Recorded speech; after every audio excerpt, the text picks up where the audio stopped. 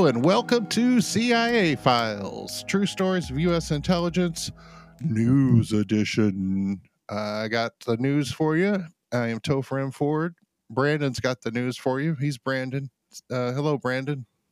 Hey, I'm like Minnie Pearl. I'm just proud to be here. Well said. So we're taking a look at the stuff that's going on. Is there a war brewing? A big old war in I, Europe? I think yes. Well, shit, let's get into it. Russia and Ukraine. Joe Biden popped up the other day on today. We're recording this on Sunday, February 20th. On the 18th, Joe Biden went on the TV and told everyone that he's convinced Putin has decided to invade Ukraine, but he leaves the door open for diplomacy. And then there's been a lot of what looks like, pre-war shuffling going on around there. Brandon, you want to drop a little update?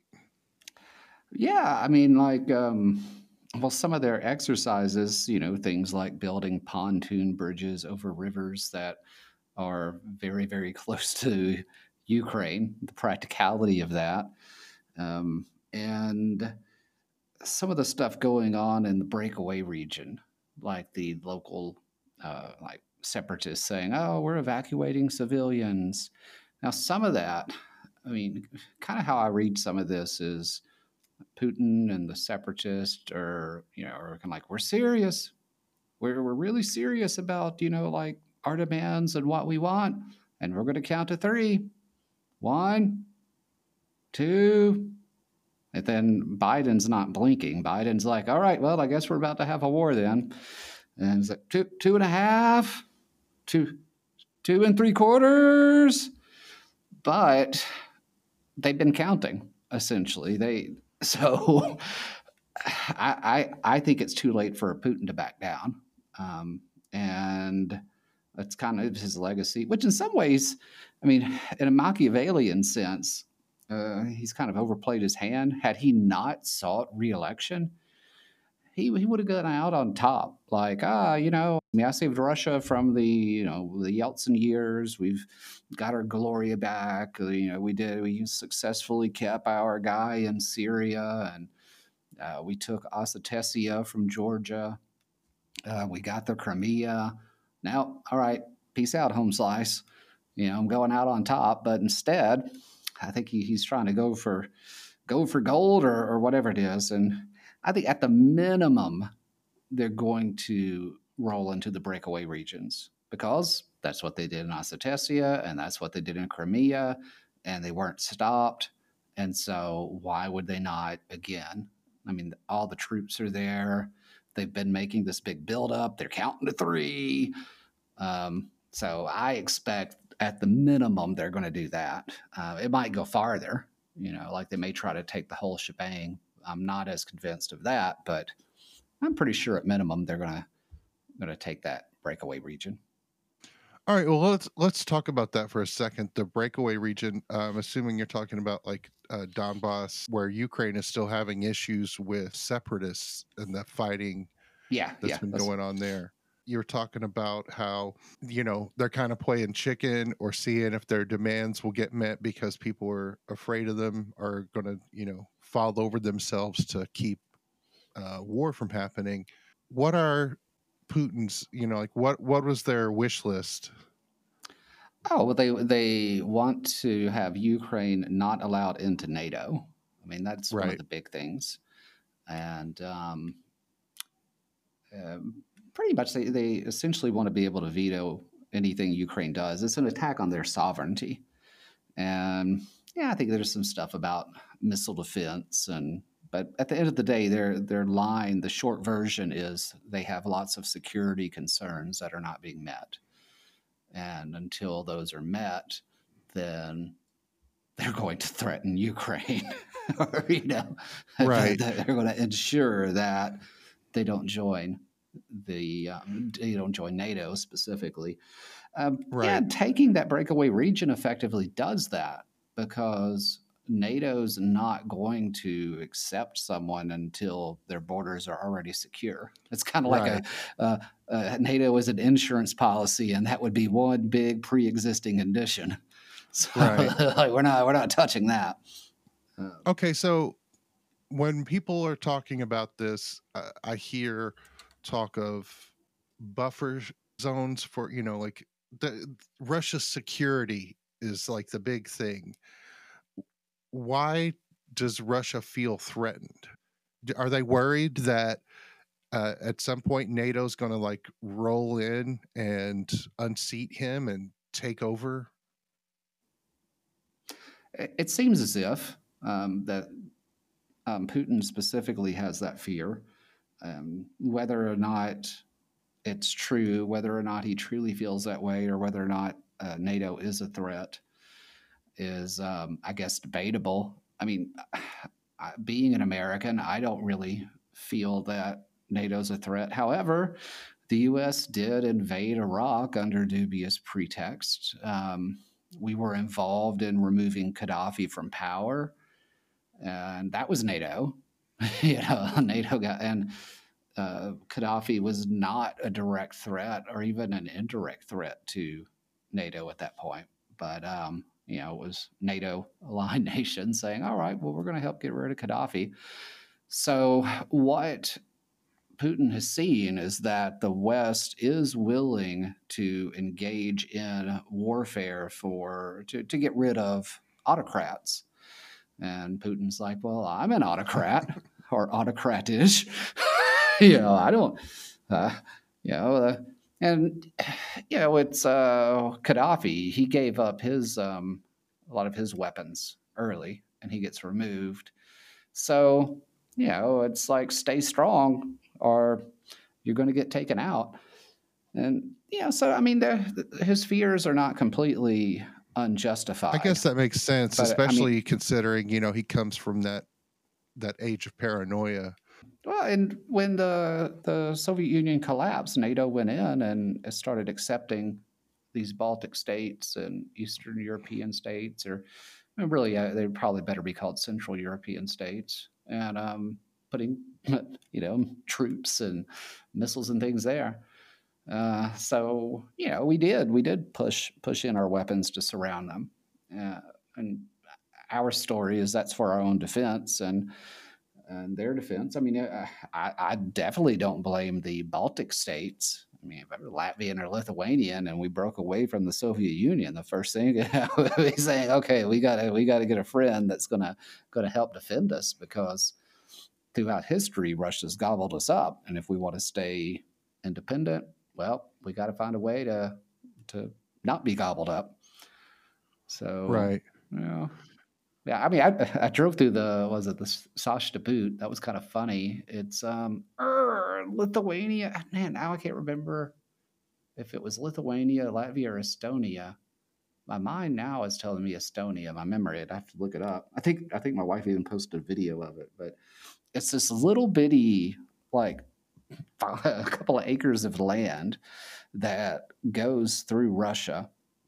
And so you're in one part of, I think it's Estonia, and you're driving along and you see this like sign in English and Russian and I think German.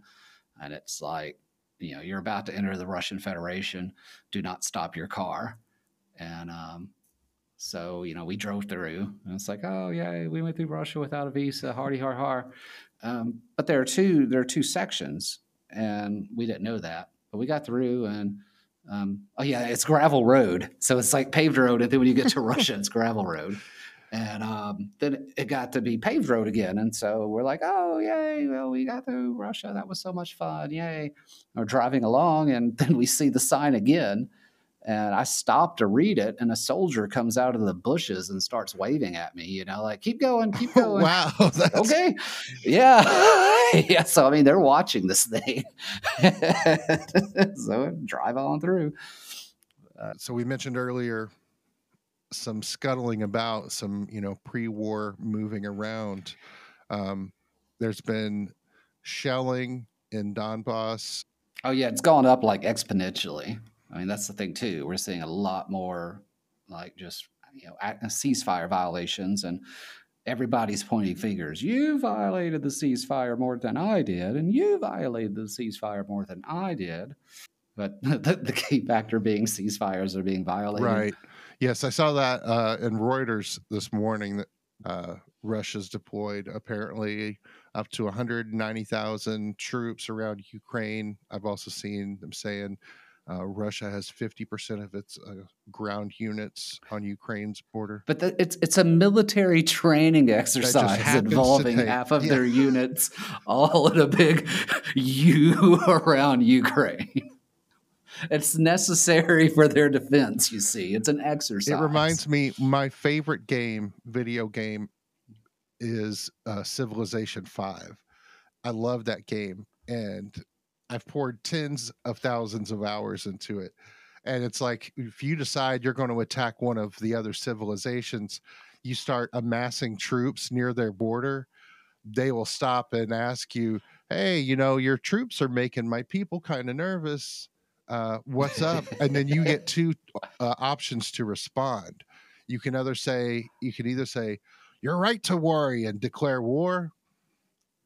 But that gives you a disadvantage because you've declared war, but you don't get to move your troops until after they get to respond to it. Or you can say, oh no, my troops are merely passing through the region. You have no reason to worry. And then if you attack after you said that, then you get dinged for diplomacy, for being a liar. And it definitely, we're at that situation now where Ukraine is like, you're making, all those troops are making us nervous. And Putin definitely went with oh no, they're just passing through the area. They just, all of them, they're doing some trading. Half of my entire army is just passing through the area. There's a little restaurant near the border that they all like to go to. So, well, you've also got Belarus. There's a very strong pro-democracy movement there. Oh, no. When it was getting close to taking down Lukashenko, Putin sent in troops. So it was funny because they're kind of like frenemies. And Lukashenko and Putin, I think they understand each other, but Lukashenko knows that Putin's trying to gobble him up, but he's willing to make a deal with that devil in exchange for, staying in charge and the country not becoming democratic.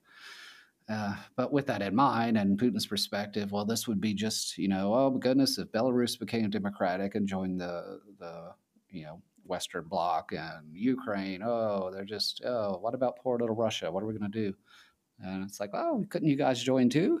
Don't you want to join our special club? And it's like, no, Russia will not be assimilated. Of course, we mentioned this before, Nord Stream 2. So everyone involved is telling Putin, if you invade, then we're nixing Nord Stream 2. How much do you think that would end up being a big deal to him? Big enough to stop him from? I mean, apparently not. Well, if he wins the war, it won't matter. He would have direct access to. Anyway, if he would control the pipelines in Ukraine, so if he wins the war, so there you go. Yeah, I guess that makes sense. I wouldn't have to invest in building it then. It's like, oh, why am I going to build this underwater pipeline if I can control the land pipelines that already exist? Cost-benefit analysis. How much does the war cost? How much would Nord Stream 2 cost to complete? Plus, you think Putin maybe, he's not going to be in office he can't be in office for super longer than now because, he's not anciently old, but he's fairly old. And those dictators live forever, man. What was it? Castro was like 90 something, and he looked like a ghoul. The other Kim Jong-un or something, like they don't die. I think it's a secret to life. I need to become if I want to live forever, become the dictator of some nation. Yeah, you live forever until as long as you don't get assassinated. I was gonna say, you live forever until you don't. Yeah, well, as long as you don't get assassinated or have the Americans take you out. So now we understand why he's so afraid. His plan for immortality or to live past 90 is contingent upon the Americans not taking him out. He's planning on running again because they did a new constitution, Right. This so would be his technically he first. can run This would again. be his first. Well, I was going to say illegitimate or unconstitutional run, but he changed the Constitution, so it'd be his first election with a little asterisk next to it. Well, that was the same thing that Cocalero guy did that was kind of shady. Um, and yeah, I don't know why I keep forgetting his name, but he was the one, the left wing guy in Bolivia, and when he kind of got taken out in a coup, he was like, the CIA did it, the CIA did it, and it's like, well, yeah, they might have for the lithium, but he engaged in some shadiness there. They rewrote the Constitution, and then he's like, okay, well, I can run again because technically it's a new country. And I was like, Evo Morales, that's him, Evo Morales. So it's a very common trick. Right. And Putin's like, oh, that's pretty sweet. Actually, I'm not sure who came up with it first. I would have to. He's like, that's a sweet It's idea. reverse FDR. Yeah. Well, And then in the midst of all this, the Ukrainian president Zelensky is leaving, or he left. It was this weekend. He left Kiev for the Munich Security Conference, and a lot of the his allies and defenders are kind of worried. Like, maybe you shouldn't leave right now. Maybe you shouldn't go to a whole other country. Maybe you should stay and sort of be in charge. And he's like, I think I'm gonna go on I got this conference. I already told him. I told him I would be there. And yeah, I mean, I can see both sides of that because they're like, well, if you leave, that's going to be a really opportune time for the invasion. So you're kind of might be helping make it happen, and you're not going to be there to control things. But we got I was Zoom. You gonna can work say, from home. I mean, it's like he can control it from there. he can But run the defenses from the the hotel pool. yeah. I mean, it actually may be better because then it's like, okay, well, he's not in danger of being captured, unless it's like truly covert operation thing. There was, this fellow. He was a comedian, and he had some show. I think it was like the premise was he was a school teacher that becomes president, or maybe he was was a that comedian that Dave? becomes president, but none of well, maybe there was that movie Dave. Oh, But, that's what I was thinking. I thought can't you were talking about a remember. movie. Yeah, yeah, no. The Ukrainian president. This was a series that he created. Like how he got famous is he's a comedian and he made this like sitcom where a regular Joe becomes president, and then he runs for president and wins. So it's life imitating art. People are like, oh well, we needed a politician, and now we've got this comedian, and but you know, I don't know. I think it might be better they have that guy because a politician, I believe, would have already sold the country out. They would have already made some kind of agreement with Putin. Like, okay, well, we'll promise not to join NATO, and we'll go ahead and surrender this region, or whatever they would have done. So I don't know. Maybe the world would be better with a politician because they might avoid a war. But as far as sticking up for the Ukrainian people, I kind of think the guy might be doing the right thing by not backing down. And I'm pretty sure a politician would have weaseled something out. Yeah, I had this personal experience back in 2016 through 2020 where this TV star was put in charge of a lot of general stuff in my life, and I didn't like that, and that's kind of soured me on the thought of giving TV stars important political roles. but I can only speak from my I, own limited experience. So yeah, that's anecdotal evidence. Yeah, I mean, people vary and their abilities and temperaments, and I wouldn't say because someone is an entertainer that I wouldn't support them. I wouldn't say that alone. I wouldn't have You said might that. want to see what else is going on with them, and like what kind of entertainer are they? And So right now with Ukraine and Russia, we're just everyone's kind of waiting for something to happen. 2.5, Yeah. 2 3/4.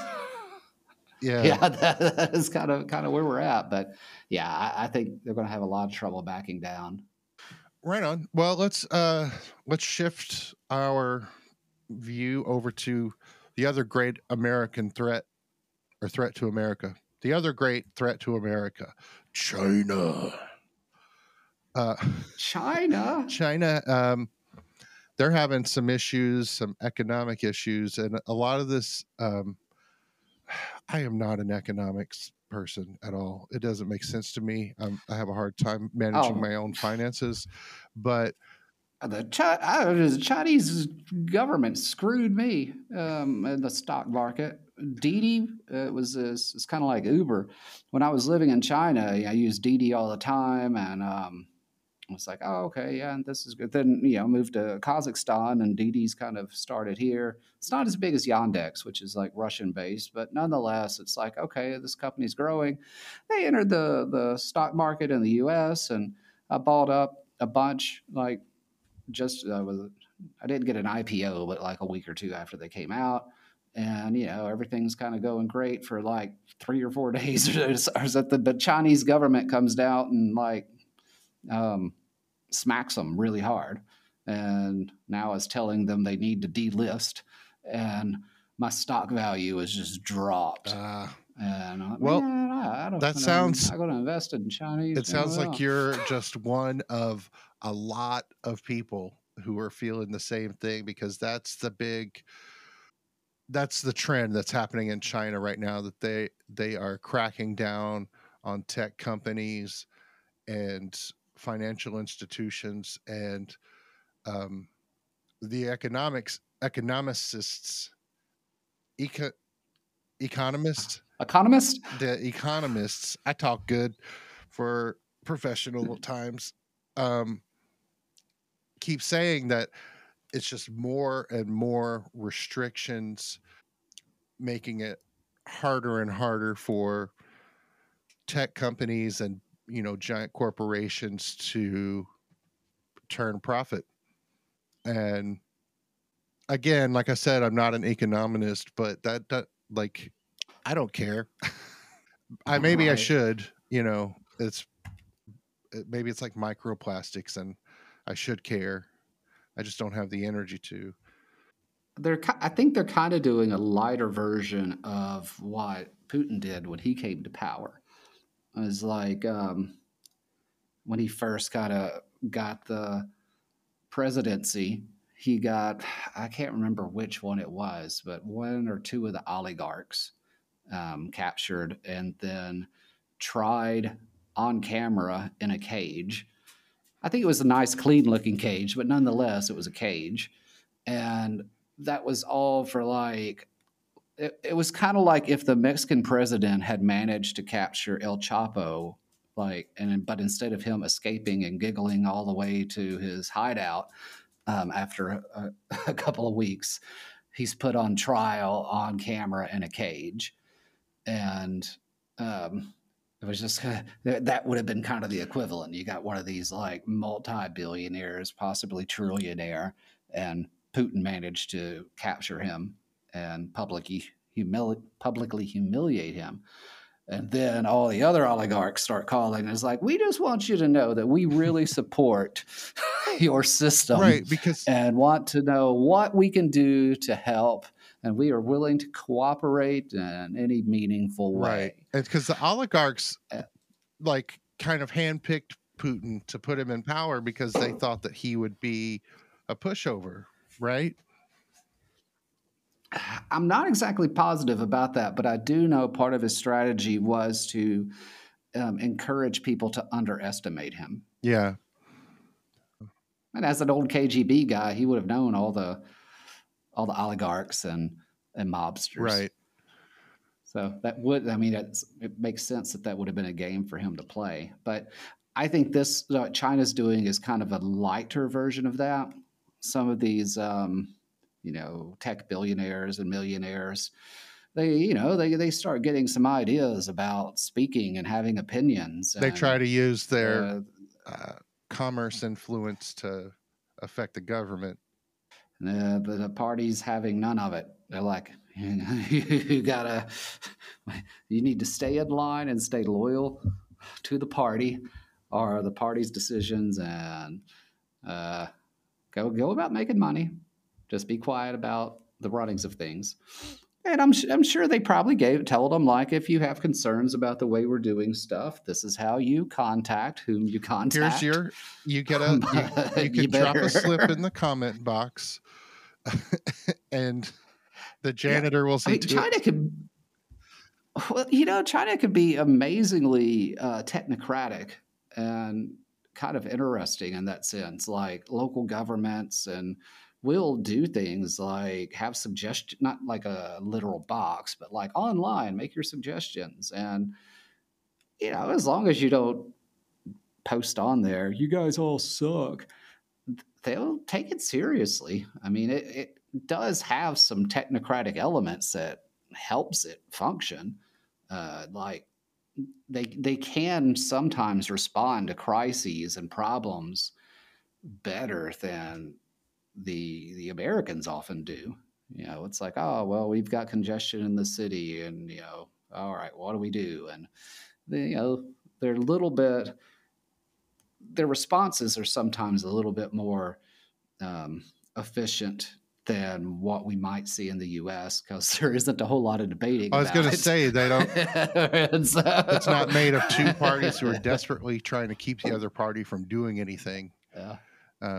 But at the same time, they often don't like to admit their problems. But I don't know that the U.S. is that much different. Like the drug war. I was going to say, being in America and seeing how much influence these, major corporations have over the government, and that they basically own our government, as an outsider looking to China, I'm like, is it necessarily that bad for them to put that more restrictions on?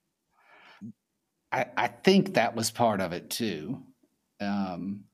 It's like, well, you have with the incredibly wealthy a couple of different elements they can influence. Like just the social media itself. China's got that part locked down. The social media is monitored and controlled. But then you have the behind the scenes wealth and influence. Incredibly, incredibly rich people and how they can influence elected officials. Well, there it's the party members and in some respects elected officials, because they do have like a Congress, a People's Congress, and the party will present to them 5-year plans that they believe are good, and before it's officially law, it has to be approved by the people who were elected. But have these incredibly wealthy people, and they're going to have an influence on politics, and they're kind of like, politics is this pursuit for power. The people who are part of this sort of, they call them the little princes. Their grandparents were in the revolution. And it's like, well, they want to make sure that they stay in power and not the nouveau riche or the riche who have returned. Right. One big downside to this is I keep seeing issues with inflation rising in China, which again, you look at America, it's everywhere right now. Yeah. So we don't get too much into our personal opinions. I want to state because China is like here in America, the Chinese government is I want to say divisive, although I think in general, like when you look through Western mainstream media, it's all a little not hostile toward China, but it is, trepidatious when they talk about China. Right. They're not, they're very hesitant to give China any credit for anything good. Uh, there's always this undercurrent of tension when you read stories about China, even in Reuters or CNN. Or, Well, they'll get blocked. I mean, there are a number of news agencies that are blocked for saying something negative about well, but China, no, what and I mean so though they is have to be they're like they're not going to talk about China super positively. And I get what you're saying right. Right. about worried about getting blocked, but they're just not. There's very little, if any, praise ever for China. Um, it, not, and I'm not saying that they deserve a lot of praise. I'm saying I don't know, but there's definitely a tone Yeah. in mainstream media when they talk about China. Well, I think it's hard because if you are positive about China or anything they do, then you can alienate your readers because people, a lot of the readers don't want to hear nice Well, things. yeah, that's what I'm If saying. you're It's a like, reflection of the general ideas of China here in America that people, I think, just from all the different stories I read and comments that I read and the general discourse that I hear on social media, is that people in America and in the West kind of look on China as this dystopian hellscape, where everything you do is closely monitored and you're going to lose social credit points if you drop a piece of trash on the floor or on the ground. And there are just people watching every single person's every move. And I'm yeah, like, no, it's not. It's not yeah, like that's what I'm that. saying. I don't It's think, not that. I Yeah. think, yeah, it's obviously not like that. You could just know that without even having been there. But people really love to push that notion. I think part of it is that China fulfills this sort of cultural niche that we have of a dystopian sci-fi government. And I'm like, I mean, not to sympathize with a non-democratic government, but like their biggest thing is they've got so many people to oversee. And if, they're probably looking at America right now and going, but for the grace of God, because of how split and divided we are. Well, they do mention that. Like that's kind of their big thing is like, oh, look at the West and how disorganized it is and how it can't handle these problems and that's going to collapse any minute. And it's the same sort of thing that you saw with the rise of fascism in World War II, where the collapse of the democratic states and the depression or seeming collapse gave rise to authoritarianism or like, look, democracy's failed, it doesn't work. So look, well, these guys already exist as a authoritarian state, and they're looking out at other groups failing and like, oh, look at them fail. We're doing what's right. Yeah. We got the system, and I mean, their lives are arguably better than they were 20, 30 years ago. So Yeah. it's like, Speaking of sci-fi, this was in Newsweek Friday. China wants to build moon base as part of 5-year plan to become space power. So the space race is heating up again. that was a literal episode of from the first season of Space Force. Oh, it was. Yeah, I haven't watched that show. It's about a moon, China setting up a moon base. Well, that occurs. Oh, I see. It's not about that. It's just something that occurs. So, life imitating art again. Maybe they saw that that Korean series that they had a moon base and there's this lunar water stuff, and it did really well. I watched it when I was stuck in the U.S., but now I can't remember its name. You get stuck in the But U.S. and you watch yeah, Korean shows. well, it was on Netflix and it was rated as like the number one, and I just followed the herd. Like, oh, everybody else says it's good. Let me Well, watch this. at this point, when it comes, Oh. like, we're in like a golden age of media entertainment, while everything else is going to shit. You know, you're like the oceans are rising, and the weather is getting crazy, and governments are collapsing, and war is on the brink. But there's so much good stuff to watch. So I guess reality has to like up Yeah. the ante to compete with Netflix. Oh, misery feeds art because it's escape. There's an escapism to Yeah. it. So I bet those gladiator fights and the circuses right there before the fall of Rome. I bet those things were awesome. I bet the after parties, man, those were something else. Well, what about the moon base? They're making a moon base. Is that it? I mean, yeah, that was Just making a moon base. Like, why are they making a moon base? Or are they? well, so Well, I guess it's low gravity, so they can escape to Mars. They can beat Elon Musk to Mars. Oh man, that'd be so funny if China starts trolling Elon Musk. oh, It's just like Richard Branson's here messing with each other. China. Ah, oh. they're going to put a car in space too and beat him to the moon. And All right, so going back to Civ 5, um, like you have, as you progress through the game, one of the things that you have to do is direct your technology, and like choose what areas you're going to research, and then that once you research those, that gives you new options of things you can do. And one of the things that you can do in the game is win a science victory. You can win like a culture victory, a religion, or a domination.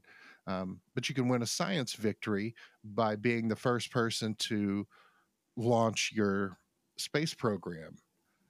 And I got to say, just from a detached point of view, if I was like really pushing for a science victory, I would probably choose an autocratic government over a trio of dipshit billionaires.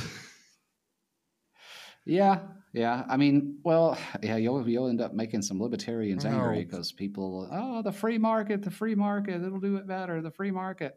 It's like, well, it's really just how much money you throw at it. That's at the end of the right. day. That's kind of what it is. You throw a lot of money at it. It's like people who They'll worship they'll Elon usually. Musk. I'm like, have you listened to the man talk? Have you seen his Twitter feed? It's Yeah. he is a beneficiary of circumstance.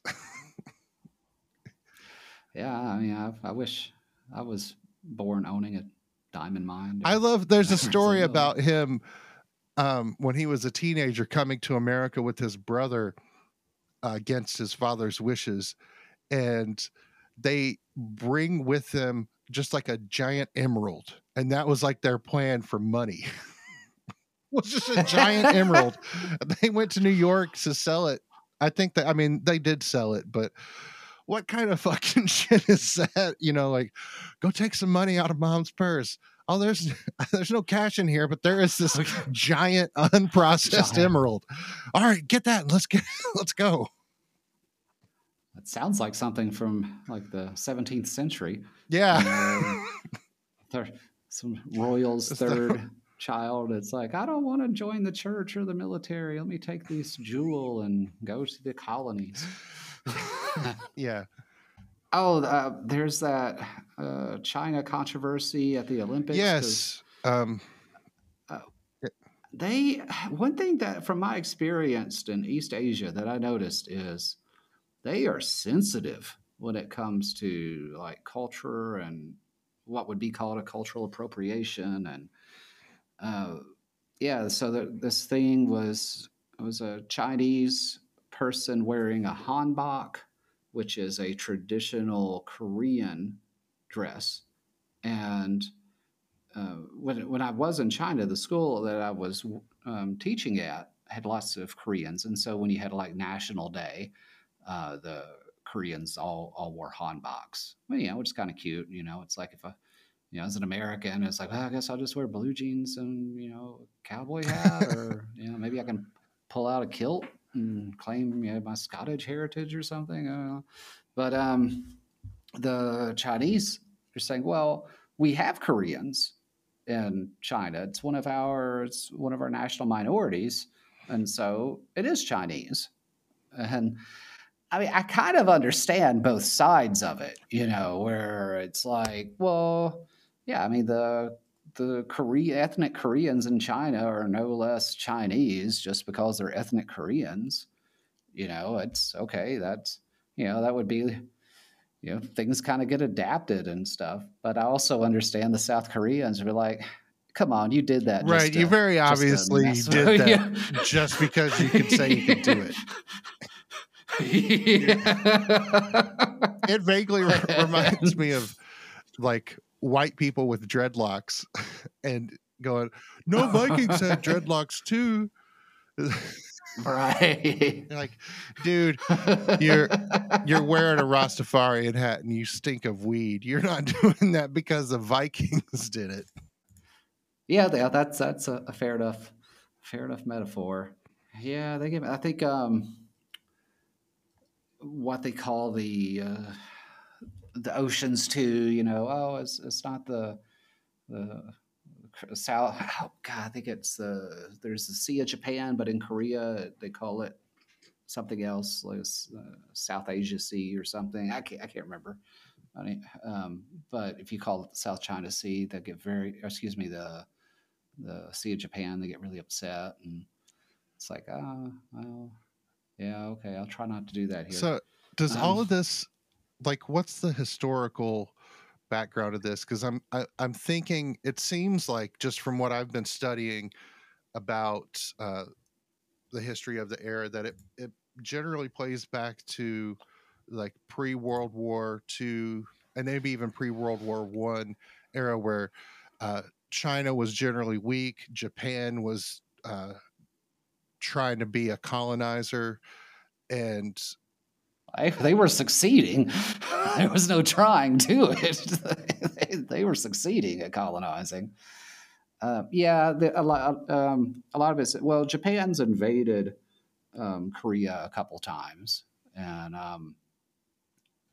historically, and it did not go over very well for the Koreans or the Japanese, for that matter.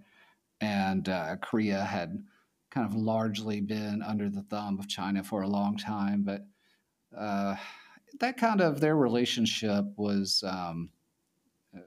different, because Korea was independent but not independent, depending on what time period.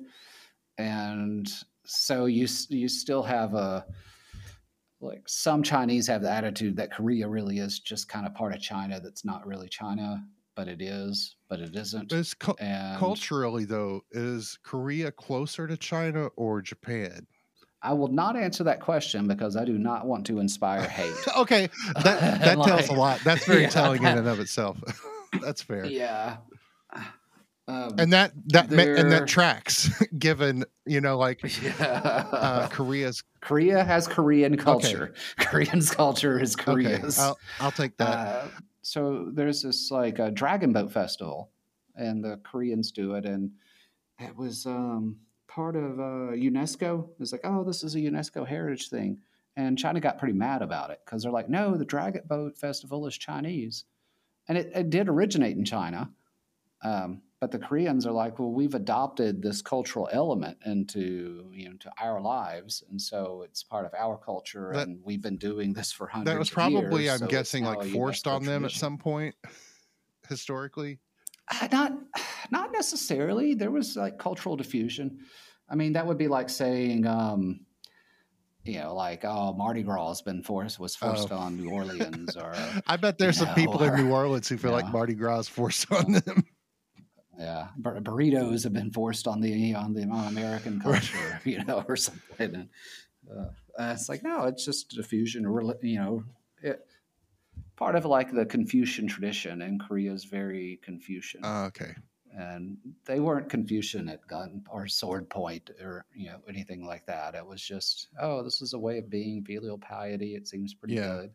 And then Buddhism came in, and so they absorbed that cultural element. I mean, China was like the cool country, and just like kind of like U.S. that people imitate Hollywood, and wherever you go, like the music, then the English get it and kind of change it a little bit, because, Yeah. or stuff. But uh, in many ways, China had this huge influence on the region historically. Yeah. Well, because there's so many people, you got historically it was heavily populated. They had lots of scholars, lots of innovations, lots of ideas, and you know, I mean, Buddhism came from India, but it kind of went through China to get to Japan and Korea. Yeah. I didn't know that much about the history around that part of the world until I guess my first exposure to it was a couple of years ago, listening to Dan Carlin's Hardcore History about uh, basically it was anyone who's a Dan Carlin fan already knows what I'm talking about, but he, you know, he's been doing a series on Japan in World War II, but before he got there, he went way back a few hundred years to discuss Japan's history leading up to their participation in World War II. And before that, I didn't know any Japanese history before the war. And I grew up, in the 80s and in the 90s, where Japan has always been presented as friends to the US, kind of docile, um,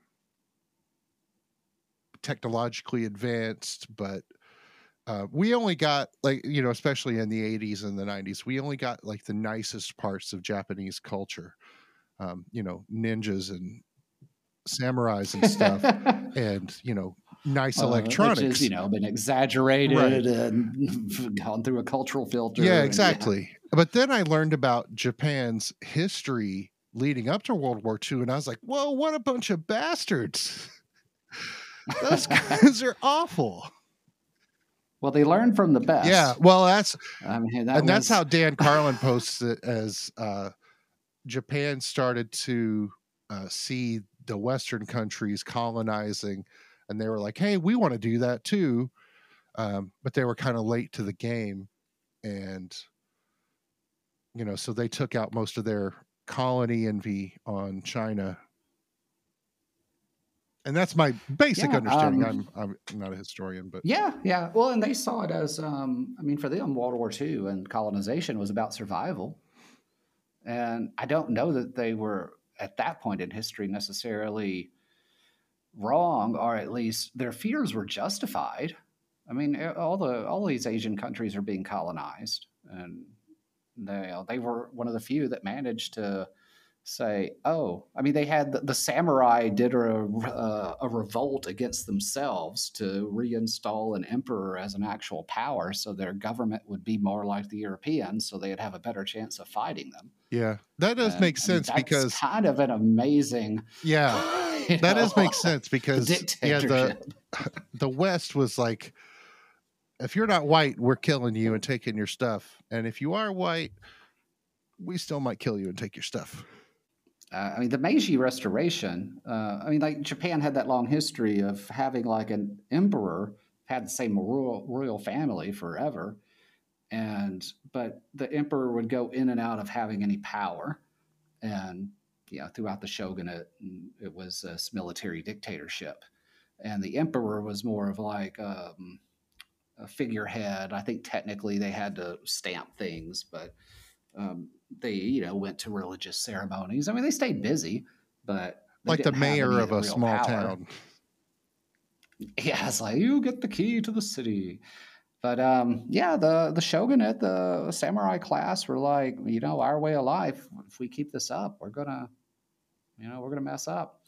But then Tom Cruise was inspired by them, and he helped some of them resist modernization, and so they, that's kind of what that movie was about. Some of the The Last samurai who were like, Samurai is no, a white man. yeah, yeah. But yeah, the Meiji were they within 20 years they went from being completely feudal agricultural to like catching up with England and stuff with how much railroads they had. But then they're like, well, we need oil to have a modern economy, but the Dutch have all the oil in Southeast Asia and with Borneo and Indonesia, and um, Brunei was under the thumb of the British, and so they were like, well, if the Western powers, if they want, they can just cut us off. So we better start colonizing. And they start colonizing, and then the Western powers start cutting them off. So they kind of created their own problem. Right. Because But I don't know. It's like you don't know what would have happened had they tried to just be friendly. But having said that, it's like sympathy for the Japanese expansion, but it's still invasion of those other people Right. until it's like I understand why they became kind of expansionist, but it's still not right for the people being expanded upon. Right. I will say, if you have not heard of Dan Carlin's Hardcore History, highly recommend. And he has that is, if you have the attention span for it, it is just one man talking about history for. Are you sending our listeners elsewhere? I mean, what? You probably that once you get caught up with CIA files, you can listen to Hardcore History. Do be warned, it is like. So I'm speaking specifically about his series called Supernova in the East, which is his breakdown of the Pacific side of World War II. And the first episode is 4.5 hours. And it's just him talking for 4.5 hours. He does a great job. Oh. It's very interesting and entertaining, but only if you can handle that. I've been around some other people who were like, are we really going to listen to this one guy talk for 4 hours? I guess not. But yeah, any other news stories, Brandon? I think that's it. Cool. I mean, I'm sure there are plenty of other news stories, but that's all I had to talk about. Say, we've been talking for an hour, and I'm ready. Not that I don't like talking, but I need some coffee and maybe some breakfast.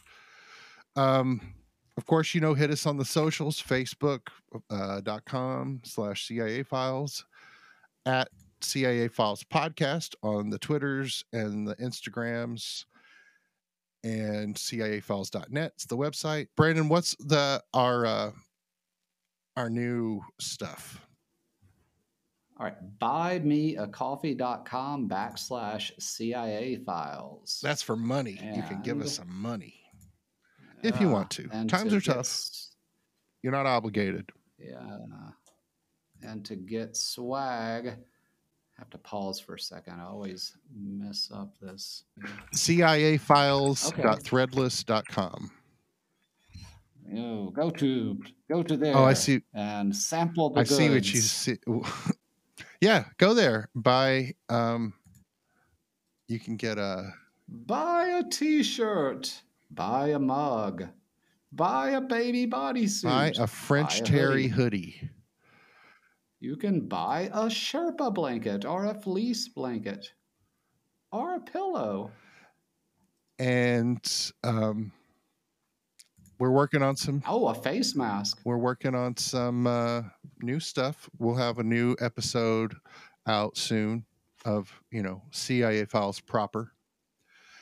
We're still continuing to explore the Cambridge 5 and kind of how that played into the U.S. paranoia about the red threat. And then we got some plans beyond that. I mean, even your rich British socialites are communists. What are you going to do? Right.